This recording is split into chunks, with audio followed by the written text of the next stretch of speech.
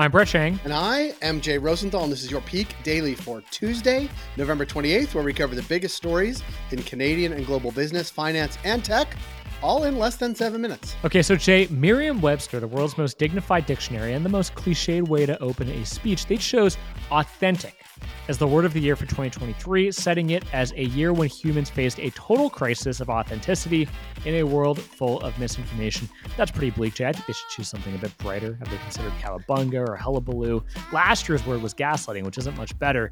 But thoughts on authentic, Jay? Is that the word of the year for you? No, but I see where they're going.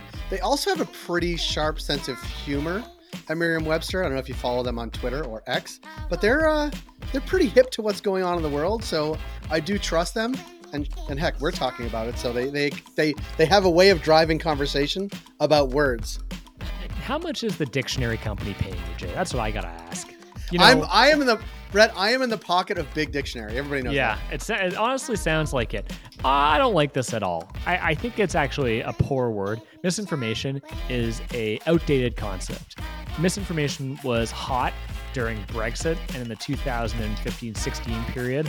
I think misinformation is less relevant today, and I wouldn't have picked this word. I think authenticity or authentic or whatever word they picked is bad, and I would have picked a better one. I don't know what it is. That's not my job. I just think this one's bad.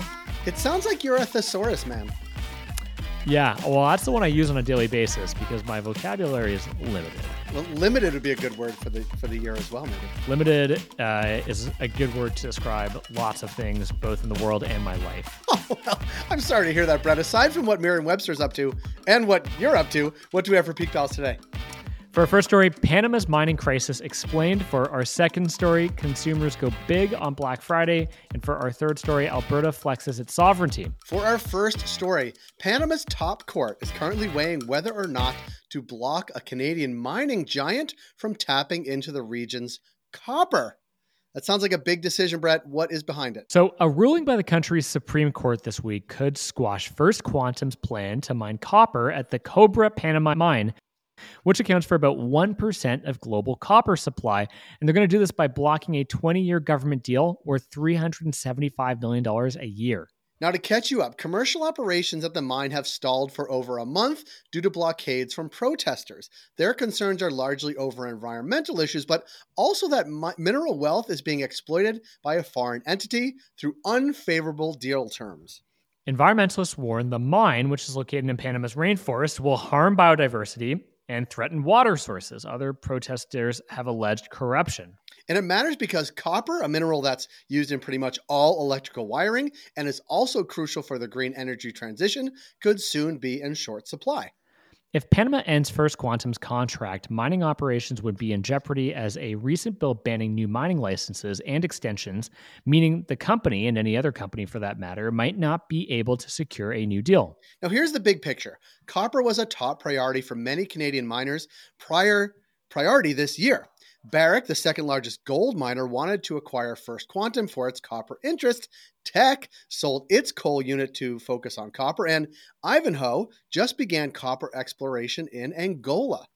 But as Panama's ongoing protests and protests last year at Peru's major Las Bambas copper mine show, increased copper excavations won't come without backlash. For our second story, shoppers don't need to wait for their credit card statements to know how much they splurged this year, with Shopify's new data spilling all of the deets. How are the numbers looking, Jay? Well, Shopify merchants processed $4.1 billion in sales over Black Friday weekend this year, a 22% jump from last year, a spending surge that surprised analysts and delighted retailers who had low expectations for the holiday shopping season. According to Shopify, Canadians spent an average of $171.60 buying mostly cosmetics, jewelry, shirts, and everyone's favorite stocking stuffer, underwear.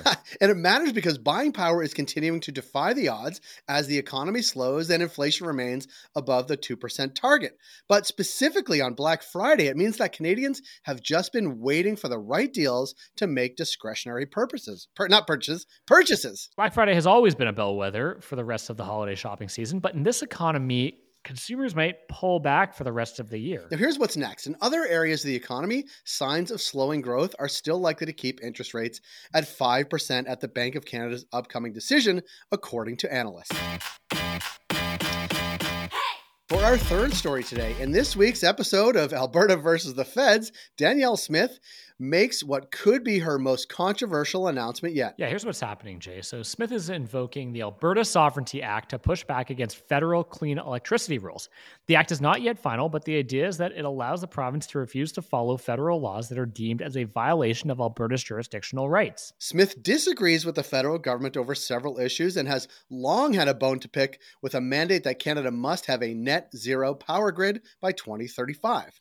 Since most of Alberta's power comes from natural gas, Smith has said that this target is fantasy thinking and the province will need until 2050 to greenify its grid. And it matters because this is the first time the Sovereignty Act has actually been put to use, meaning we'll soon get to find out if it can actually do what it's supposed to do. Some legal experts have warned that any action stemming from invoking the act would be ruled unconstitutional under Canada's laws and would likely be struck down in a federal court. However, others believe the gambit could work in this instance as electricity explicitly falls under provincial jurisdiction in Canada, putting Alberta on solid legal ground. Now, here's the bottom line. Be it flirting with ditching the CPP, eternally fighting against the carbon tax, and now net zero pushback, Alberta continues to zig when the feds would prefer it zags.